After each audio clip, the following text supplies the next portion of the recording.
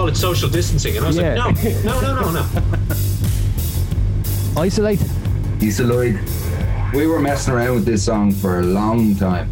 I think it was around even during the time of the first album. I'm pretty sure it was, and we were trying to play it. I remember I kept bringing it up in rehearsals, and we kept trying out different things, totally different things with it. And I remember we were going to play it in Listowel one night, and we rehearsed it, but we didn't rehearse it a lot. And then we went we did it in the sound check. Yeah, and we just went, no, this song. No. Yeah. We kind of left it on the back burner, and then when we were making the second album, we went back to it, and I kind of put a bit of a structure on it, and then we all put our parts, and we didn't think it was going to make the album. Then we gave it to Ken, and he came up with the Donna Summer synthesizers and brought it back to life, and it just started making sense then. Sometimes the really right part doesn't come to you until you've had more time to let the song live. But that one, it's just kind of going. It's a dance banger. Stay so long. You're always isolated.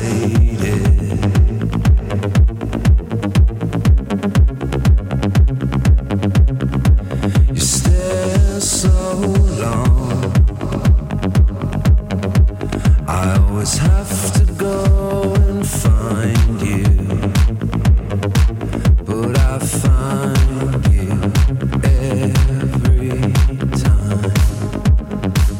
Then it was just the funny thing of the amount of people that said that after the album got released. What month was it released?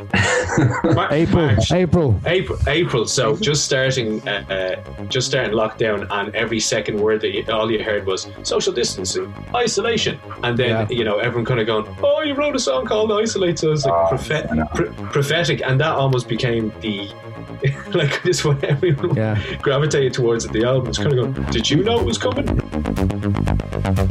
Do you remember we had the piano line as well that we were doing on the piano? Do you remember that?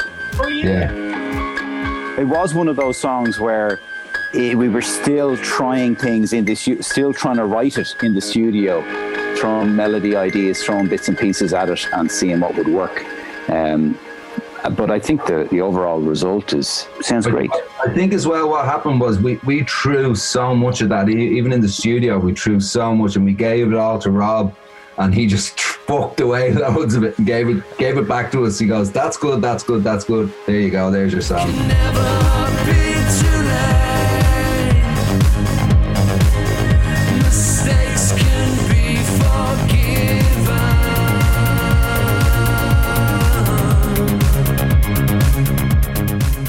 It's my favourite song to play in Bloody Marys that night. I thought it was amazing. Yeah, I really enjoyed it that night as well, because I know we played a couple of times before, and I didn't really enjoy playing it. I don't know what happened. It was just a bit unsure, but that night I thought it was really good. I mean, so many songs we have that we haven't played live enough, that we haven't played live enough as a band, full stop. So I think everything will materialize, and the songs will kind of. Yeah, I think you're right. I think it is a case of it takes a little bit of time for them to kind of seep into you, and for you not to even think about them when you're playing them. I suppose we weren't at that level with that song, whereas we were with, say, You're Not the Answer or CCTV.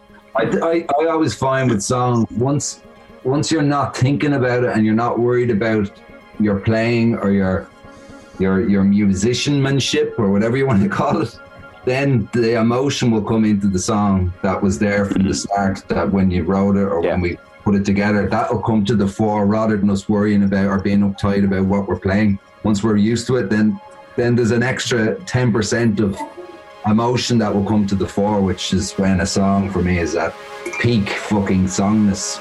To get very nerdy about it, but I remember doing a thing in my postgrad about it, and it was like, amateurs have what you would call unconscious incompetence, so they don't know what they're doing, and they don't realize that they're doing it wrong.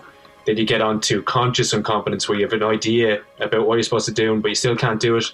Then you've got conscious competence where you know what you're doing and you know how to do it. But mastery is unconscious competence where you're just doing it, but you're not thinking about it. I think that's Paul, you are so learned.